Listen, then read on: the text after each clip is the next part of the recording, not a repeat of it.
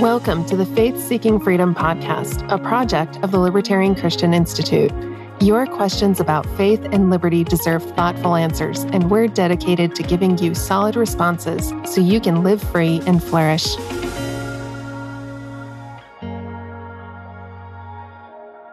Today's question is about the Old Testament. The question goes, several times in the book of Judges, it is stated that, quote, in those days there was no king in Israel, and every man did as he saw fit.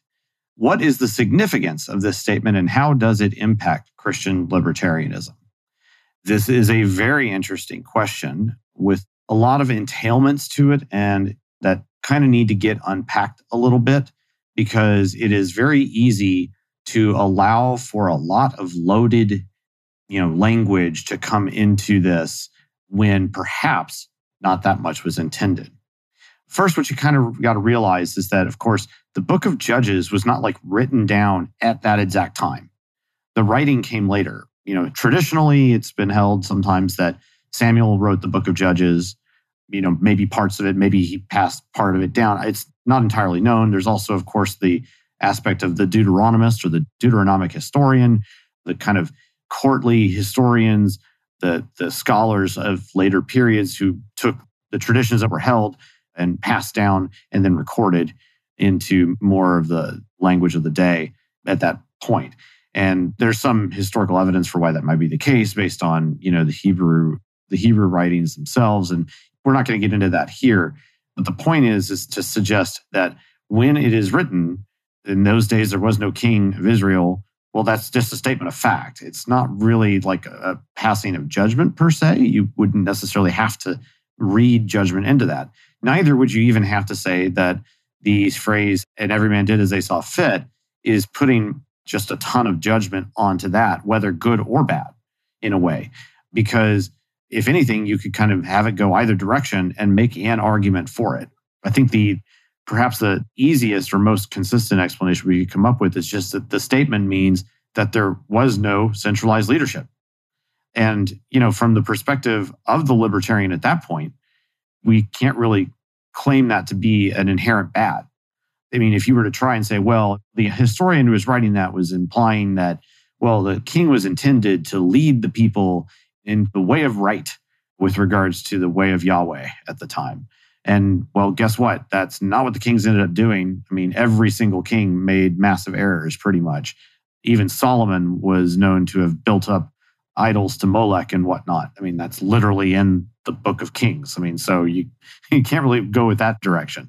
At any rate, I think the overarching point is that overall, I'm not sure we can pass a grand array of judgment around what the phrase is intended to mean much more than just the historical situation that there was no centralized political leadership.